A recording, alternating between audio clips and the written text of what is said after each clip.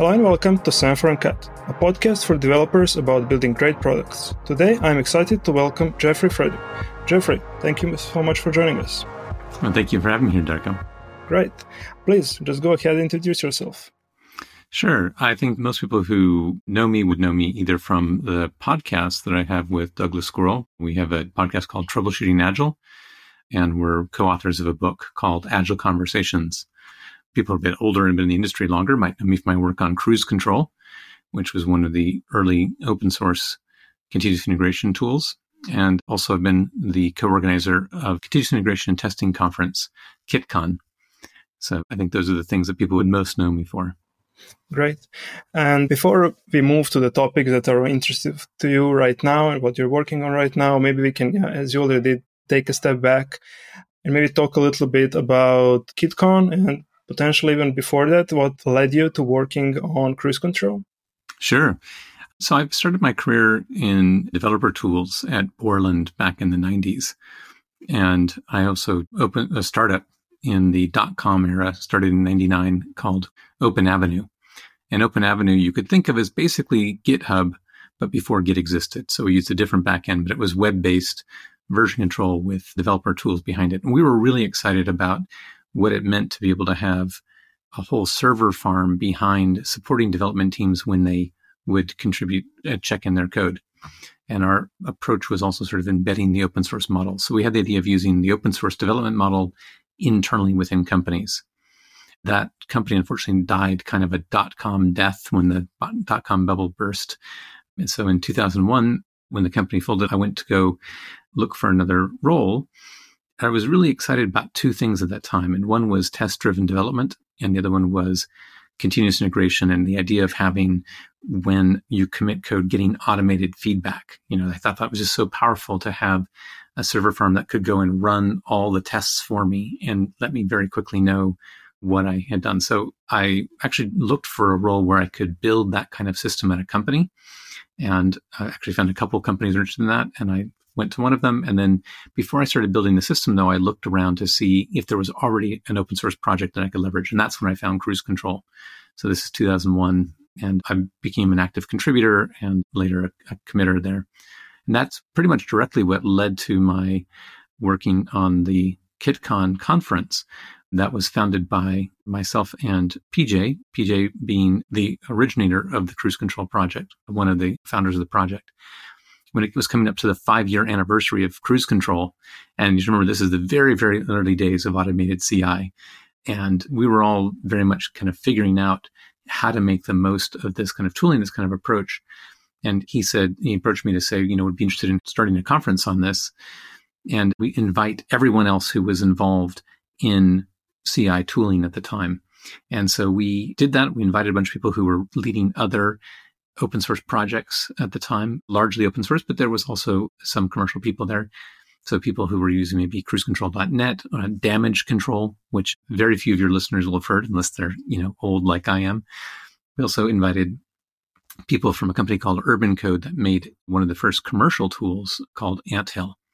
And they had a professional version, Anthill Pro. So we invited them. And so that was really, it started as kind of like an inside baseball. Who were the really early people involved in continuous integration and the related field of testing? So we also invited people who were kind of skeptics of this automated approach. And so we invited, for example, James Shore, who people might know from his Art of Agile book or his videos on how to do unit testing. He'd written a blog called Why I Hate Cruise Control. We thought that was too good of an opportunity to pass up, so we invited him. And I say invited because the format of the conference was very different than a traditional conference. My view is that conferences really should be for conferring. They should be for talking with your colleagues. But I think a lot of conferences, you kind of show up and it's a bunch of talking heads in a room, and there's very limited time to actually interact with people. So sometimes people say like the best conversations, the best part of a conference might be the hallway conversations. So what PJ had the idea, he said, well, like to do the conference in what's called an open space style, also known as an unconference. And this is something he had firsthand experience with. Bruce Eckel and Martin Fowler had run a series of conferences that in open space format. I think it was the Enterprise Architecture Summit, something like that. And PJ had gone to one of these and was just blown away by the open space format.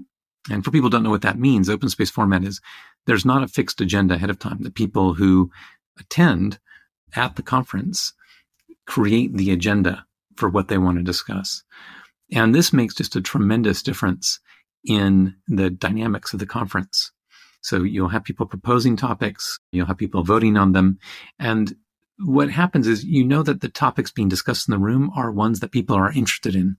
And it's a great way for people to find each other, find people with common interests, common concerns, common problems they're trying to work through. Or, someone may have come in with a problem. Someone else says, well, I'll attend that because we've solved it and we'll talk about it. And so it's a fantastic way of connecting people in the community. And I think that's one of the things I've been most excited with about the KidCon conference, which we've continued since 2006. We've had it in multiple continents. We've had it in US, Europe, and Asia. It's really developed communities of people, introduced people. Often it will come to a city and people will meet each other in that city who didn't know each other ahead of time because they are really excited to find there's other people with common interests, especially in this area of how do we make good software and how do we make good products. That conference has been very influential for me in my career. This topic of how do we become effective at product development has been, something I've been interested in my entire career. And I think KidCon has actually contributed quite a lot over the years to that conversation. We've just released the CI/CD for MonoRepo's ebook. It's for software engineers who are evaluating or want to optimize the MonoRepo way of software development. You'll learn how to build a MonoRepo-first CI/CD pipeline and have a functional microservice application built, tested, and deployed from a monorepo. Check it out on our website, semaphore.ci.com/resources/monorepo-CICD.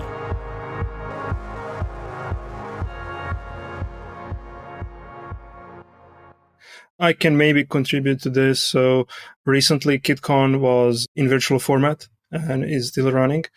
I had the pleasure to attend a couple of years ago and I was blown away by the format. And for the people to, just maybe visualize. So Jeffrey and PJ make all the attendees sit in a circle, introduce yourself. There is a whiteboard. You write down on sticky notes, what are the topics. And then there are people who group them together and agenda for the next day is formed. It is how it looked while it was, in a physical world. And it is amazing format. One thing that you mentioned about this format and also about communication and feedback and all that is that you also had experience implementing something in a similar format within companies. Can you maybe briefly talk also about that? Absolutely. I've done this several times, particularly in the companies I've been part of, introduced the open space format as a way for us to have internal conferences. And we've done this in the technology group, but we've also done it in the whole company. So we had a format where we'd have, say, an annual offsite, and we'd have the whole company there. So sales, marketing, product teams, developers, everyone. And it really was a fantastic way for people to learn about the concerns that people had and find out where they had shared concerns. I think very often in companies, it's very easy to fall into silos, to have sort of the people you are working with on your team and in your function, and to not really be connected to understand what the shared problems are across the company. And bringing this format internally, it has the same community building aspect that I've seen in the external one in the KidCon conference. So we suddenly have maybe people in support and people in development talking to each other, and the developers learning about something that the support people know or have experience with or problems, and that opening up a new communication channel that didn't exist before, much for the benefit of all parties. So this can result in, changes to the product that the support people know about that developers didn't realize they could do that might benefit clients, but also might just benefit the support people. So many things come of this. Also alignment between, sales and development. Even actually within development organizations themselves, if you have more than two teams or even more than one team, I could see it can be very easy for technology teams to grow apart from one another when they're not working together day to day. And so being able to have this time to connect and to find common problems and areas of interest can be a really fantastic result with benefits that last well beyond just the offsite event itself. I have to confess that we also stole this format for our internal purposes. Although we are a team just about 30 people, we have like retreats, and in the past they were live somewhere. But now we also use this for last actually 2 years now, virtual format, where we would group people around topics that are just proposed by the people, and it is definitely a very powerful tool for that particular purpose. So moving from here, there are a couple of things that we touched upon that you are really interested in. One of the things being end-to-end CI and CD. Can you maybe elaborate on that, how you have seen that work in practice or made that work in practice, and introduce us to the idea? Sure. So end-to-end continuous integration was a term we kind of came up at KitCon, probably around 2007, 2008. So what would happen is people have been doing continuous integration for a few years now, and the kind of scope of what people brought into their CI tools had grown. So originally it might be just compiling the code and then compiling and unit testing, and then adding functional tests and adding code coverage tools and adding static analysis, and kind of just extending more and more of all the kind of checks that you might want done, bringing that in. And people were asking, well, how far can we go with this? What would be the limit? And some people began experimenting with, well, actually, we will deploy from our CI system out to production. And now, of course, today, the idea of automated deployment from your build tool is not uncommon. People kind of expect that from CI. But that was a new thing back at that time. It was kind of being pioneered. And I think there's somewhat of a connection between this end-to-end continuous integration and DevOps. In fact, Patrick Dubois attended KitCon the year before he started the DevOps Days series of conferences. And I know that he met people at KitCon Europe who then attended the first DevOps Days, because people were kind of trying to solve similar problems. How do we get everything automated? And how do we have everything in the system where we have the reproducibility and also the visibility? So I think most people would look at this as something more than continuous integration today. But to me, I still think end-to-end CI is still relevant. For me, a real touch point might be the work done at IMView. And you can find this written up. Timothy Fitz wrote a blog post called Doing the Impossible 50 Times a Day, where they talked about how they went from a commit to having something running in production, and not just running, but also being monitored. So they would do a partial deployment and then monitor the business metrics, the health of the cluster. And if after being deployed, the metrics looked good on that cluster, they would then continue the deployment out to the full system. But if things didn't look good, they would stop the rollout so they could investigate to figure out what went wrong. And that I thought was a really great idea. And I think beyond even what most people do today, I think that a lot of times people have lost this idea of actually having monitoring tied in as part of your deployment pipeline. And even that term, the deployment pipeline is one that has developed over time now, with the idea that we are going to be promoting things from our sort of development build into a test environment into production. To me, that's been a long-term touch point. How do we have visibility from commit all the way through to production and actually what's happening in production? And this idea of getting visibility of the business impacts of the work we're doing tied back to the commits we're making. For me, that's what I'm talking about with end-to-end. To push metrics to be a first-class citizen, as your code is and as your infrastructure is, that came to me first through this, I would say for me, very recent, in the last couple of years, movement of like splitting things into microservices. Mm-hmm. And there, as you have many small individual components that are running, some things become easier, and there is a whole, set of things that become harder. Yes. And having metrics that really follow the whole life cycle of that individual microservice is very important. It also introduces a possibility of various other kinds of deployments, and you can partially test something out in part of infrastructure, which is available in other tools also. Is it something that would relate to this, what you were describing? I think there's a similarity. I think what happens with microservices is that it's more obvious the benefit of having this. I don't think what I'm saying relies on microservices. I think it's something you can do with monoliths, no problem. I think one thing that happens with monoliths is that maybe it's more obvious for people to go look at the business metrics and not just technical metrics. I think microservices makes it more obvious to people the benefit of having metrics, but I think that tends to be a focus very often on the technical metrics because people are first saying, is this working? Now that's good. It's nothing wrong with that. I think that a lot of times people with microservices can lose track of, you should be monitoring the business side as well. To me, the idea of bringing the business metrics into it is really important. And again, I'm going to reference Patrick Dubois. He wrote an article, something about his view of what is DevOps. And I think he was using the CAMS model, culture, automation, metrics. And I don't remember the other ones now.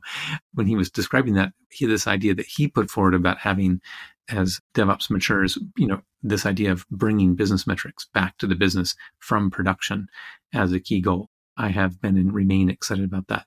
I think there's also the idea, I was rereading recently Steve Yeage's classic rant about platforms. He was saying the one thing that Amazon did better than Google was having a platform because they required everyone to interact, all the teams to interact through APIs.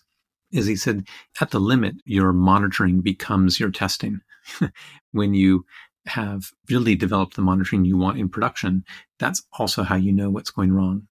I really like that idea. So for me, this idea of my monitoring is how I will know that something's working in production is as important or more important than the tests that we do in development.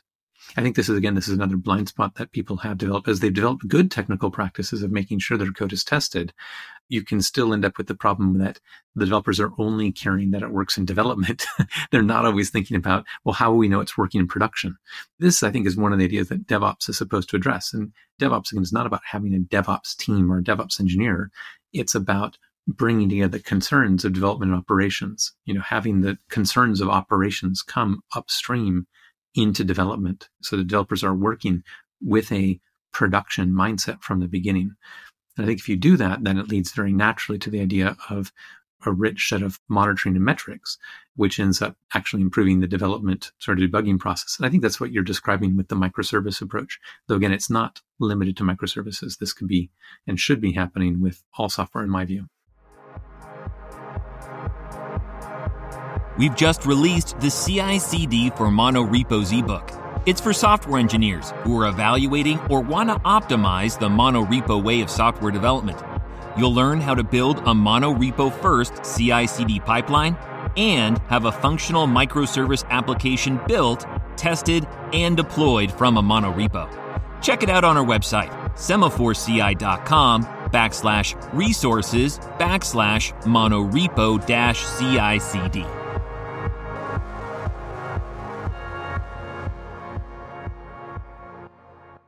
From this long and rich career you have behind you, something that was a major topic of discussion a couple of years ago, at least in the circles that I was following, is that you build it, you run it. Yes. And talking with customers these days, it seems that it has become the norm, at least for the teams that are, very technically mature and embraced, CI, CD, and DevOps fully. Which means about 15% of companies. But it's normal for them. Yes, luckily they are our customers. So I think that we have a privilege of working with such great teams. You actually answered my question. I wanted to ask a progression of that, you build it, you run it, as you have witnessed over the years. Obviously, it reached 15%. Yeah, and I'm kind of spitballing it. I'm using something called the technology adoption lifecycle, which I first learned from the book Crossing the Chasm, but it predates that. And the technology adoption lifecycle divides the population of people in any market into different groups. So there's the innovators, the people who invent new processes, new tools, new technologies. Then you have the early adopters, and these are people who are always seeking to be better. They're getting the most out of the different practices and adopting these things to really move ahead. I think after that, in the technology adoption lifecycle, you get what's called the early majority, then the late majority, and then the laggards. So that's the rest of the 85%. The early majority tend to be trend followers. They will pick up something when everyone else is doing it, but they don't tend to adopt practices until that point. So when we have these kind of technical best practices, they tend to get proliferated among that sort of early adopter 15% first, and then gradually make their way out into the majority. That happens gradually, if at all. And if it does move out, it's very often in a modified, different form. To give it a comparison, I think you look at the spread of Agile since 2001. At the time the Agile Manifesto was written, the dominant Agile methodology was extreme programming. And so I think that is something that was picked up by the early adopters. I think in about the mid-2000s, Agile crossed the chasm into the early majority. And when it did, it came through as Scrum. And so it moved from a focus on technical practices to focuses more on project management. And now as we're getting to the late majority, this is where you see the rise of these sort of things like SAFe, the Scaled Agile framework, where they're saying, like, this is the standard way to approach this. And there's a lot of emphasis then on more heavily on process and doing what's standard, as opposed to a focus on results and technical practices. That spread of Agile, how different segments of the market have picked up Agile in a different way and basically means something different. I think that's true in a microcosm for all the different subpieces. So you build it, you run it, starts off among the early adopters as teams that are building software, and then, say product aligned teams that are out there and actually running what they've built. But as it moves into the majority, I think we'll see that kind of come to mean something slightly different. So, probably have, we build it, you run it. We have our own ops people that run it for us and let us know if there's a problem, that kind of thing. That's my prediction of how that gets rolled out, just from my experience in seeing how different tools have been adopted and different processes have been adopted over time. Unfortunately, you're probably right. It is going to go that direction. Do you see that continuous integration, continuous delivery, DevOps, that it is adopted by roughly 15% of the companies, and you would still say that it's in the early adopters category? I think this has moved beyond it. I think continuous integration and DevOps have both moved well past the early adopter phase, but it means something different. Continuous integration, when it started, if you go read the, Martin Fowler article, it was about something that people did. I mentioned James Shore earlier, his Why I Hate Cruise Control was focusing on this, that originally continuous integration meant we check in frequently. It's something, he wrote a blog post called How to Do Continuous Integration with a Rubber Chicken. And the idea was that, if you were working with a pair and you wanted to commit your code, you needed to get the rubber chicken, which was like the check-in token. And then you would integrate your code and run the tests and make sure it was working as part of your commit process. And then you would give up the rubber chicken to someone else. It was a manual process, and it was really about developers taking responsibility to make sure everything was fully integrated all the time. The tools like Cruise Control helped in the sense that it allowed people to push longer running things off to servers. It became like a proof point that, yes, we know this is running somewhere other than my machine. So I would still, when I was doing early days of CI, I would still do all the integration and testing locally. And then the CI system was like a proof point that, yes, in fact, it worked. It also would run our long running tests. We might have a nightly build for things that took many hours of tests that we couldn't run locally. And so it provided shared facts about the state of the code base. I think in a lot of how it's been adopted by the mainstream, CI is about tools, not about technical practices. It's not about developers committing frequently. And a great example of this, I think, is feature branches. Feature branches are not continuous integration. Feature branches are deferred integration. But I think that feature branches is one common way that quote unquote CI has been adopted, but it's not CI. You're deferring the integration by having a feature branch. And that's a good example, I think, of how the meaning and practices change as they move from the early adopters to the mainstream.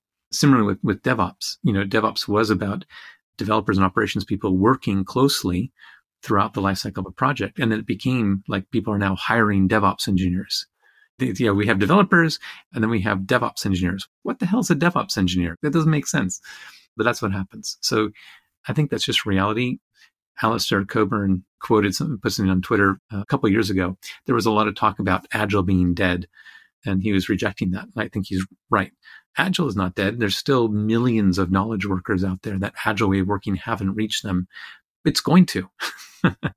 Now, I think what happens is longtime Agile people look at how things get transformed and they think, oh, that's not what we had in mind. That's not what we meant. But I'll just say, look, you have a choice. When you have an idea, one of two things will happen.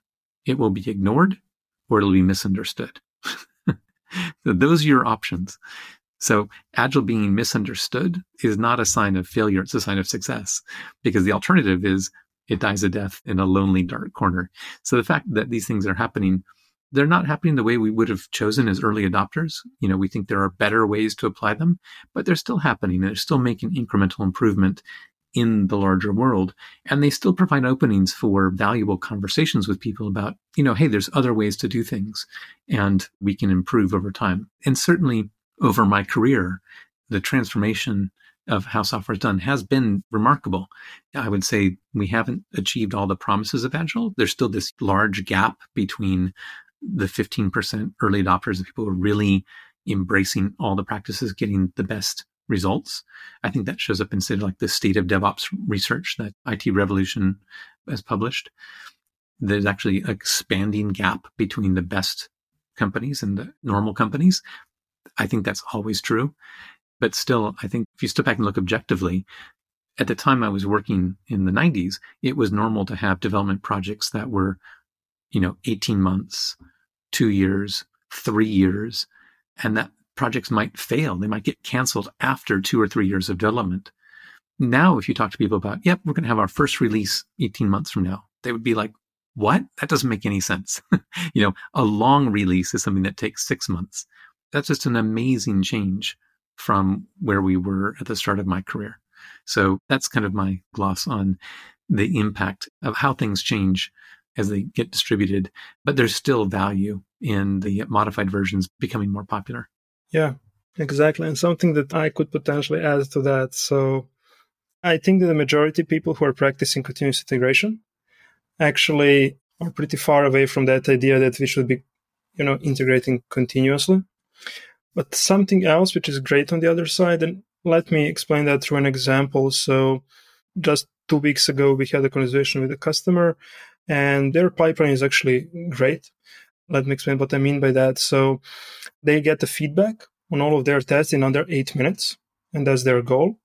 They have 55 jobs running in parallel, executing their tests in parallel, and they have a team of 60 engineers. They want to grow to a team of 100 engineers by the end of the year. And one of their concerns is they want to maintain that feedback loop of under 8 minutes that they set and maintain the speed of deployment. How many times do they deploy per day? And they can deploy 10 plus times per day, which is amazing. So in a way, you could say that continuous integration is happening, maybe in a bit different form, and it's not the main focus, because the main focus is to deploy many times per day and have things shipped. However, feature branches that can diverge from, main master are reality. And vast majority of people, from what we are seeing, are using feature branches to defer the integration. Yes. But it's still good. There are still many benefits to it. Yeah, I agree. I don't knock the progress. It'd be easy to mock them and say, oh, they sound like they're almost to where IMView was 13 years ago, where they were deploying to production from commits 50 times a day with a team that was, I think, around 100 people. So they're approaching that. But that's huge progress. And so I think it's great that kind of practice is becoming mainstream. So yeah, I think what I hear what you're describing is a success story. Yeah, I also think so. Majority of people are actually struggling to get there and to maintain that position. So, yeah. Yep. I would make one bridge from this work on CI to my more recent work on conversations, because I think that's how my career has evolved, from a real focus on tooling and process to a focus on conversation and collaboration. And the reason is because in my experience at KitCon for over a decade was that I kept finding frustrated technologists who wanted to be doing better and were frustrated that companies weren't adopting these practices, that they weren't as good as they could be. And what I realized over time was that the limiting factor of a company to improve was the quality of conversations they were having. And that's where I've put my focus in this. The book Agile Conversations is a book not limited to Agile. It's really for any time you have humans collaborating. The question is, how do we have productive conversations including productive conflict. And there's a real skills about making that happen. And these are learnable skills. And so my view is if you're looking at a team and you're feeling that frustration, why aren't we better? The way forward isn't to say, well, let's go and research more technology. Let's go research more tools. Go ahead and figure out how to have productive conversations first. Once you unlock that productive collaboration, then you'll find your work into technical process improvement, tooling improvement will happen much faster. To me, there's definitely a link between these things. And I think they come from a similar philosophy, which is generating shared facts, generating a shared understanding. All of that work you described about the pipeline and about CI for decades has been the fact that the system is generating shared facts that we can use to help our discussions, as opposed to if you don't have a system like this, you have this sort of what works on my machine, but doesn't work for me kind of, I think it's broken. I think it's fine. Lack of shared facts. Developing shared facts, the more broadly we do it through the system, in terms of these tests that run, the metrics we have, the monitoring production, all of these shared facts make our conversations and collaboration more effective, although it can still be undermined if we lack the skills for productive collaboration. I would want to ask for maybe advice in that area. Let me give an example. So a bit over 10 years ago, our company was a handful of engineers, and then more engineers came. By the nature of our situation, the majority of those engineers were very young. And I know that there was a period in history when a topic was on soft skills, and helping engineers who are just out of college, and not to insult anyone, but just by the nature of the technology and being into programming and computers and so on, us tech people are maybe not at the highest level of communication and, all that. I hope you and listeners get the idea where I'm getting to. As we expanded into a company that has different, sales and marketing and, management and those, yes, there are other people who might be more natural and better in communicating in conversations and all that. Over time, that just disappeared as a main topic. We got better at it, but it is something that has to be, taught, and it's part of the culture. And the bigger the organization is, the harder it is to move the ship in that direction and educate all the people and so on. So I think many of listeners would be interested probably to hear some advices in that area, how to level up that level of communication, and especially what you mentioned, constructive conflict, that would actually change things usually in a better way. Our intention with the book is to have very practical, hands-on exercises that you can do. And I think that's the main advice I have, is to first make the point of productive conflict the explicit goal. And what do you mean by productive conflict? Which what we're saying here is the value of a team comes from the diversity of opinions and diversity of knowledge. We want to have a group of people where we don't agree at the start. Because if we did all agree, we're really not getting the benefits of a team. Everyone agrees to this in theory, but they don't know how to navigate it in practice. And that's where the skills come in. So once you've agreed, and everyone typically does agree that you want the value of diversity, then you say, well, if we're going to get that value, we also need to work on the skills. And I mean work, like have practice sessions with pen and paper to do conversation analysis.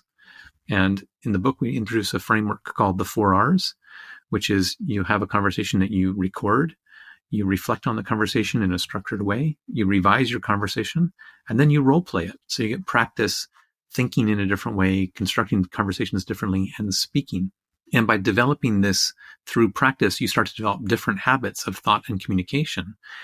And that can make a tremendous difference. And this is something that I've experienced. And this is what was behind the book, was having done this at the company I was at. And we actually went through and did sessions for the whole company. We did exercises with the whole company in offsite. We also had small group sessions for everyone in the company so that everyone got practice. And the important thing I hear was 2 things. One is establishing it as an espoused norm and value at the company level. And the second was following that up with, hands-on practice time. And I think those 2 things together were what led to a really dramatic change in culture, to much better collaboration. I heard about the book, I think at the last SitCon. To be honest, I haven't read it. Now I want to read it. Hope some of our listeners also want to.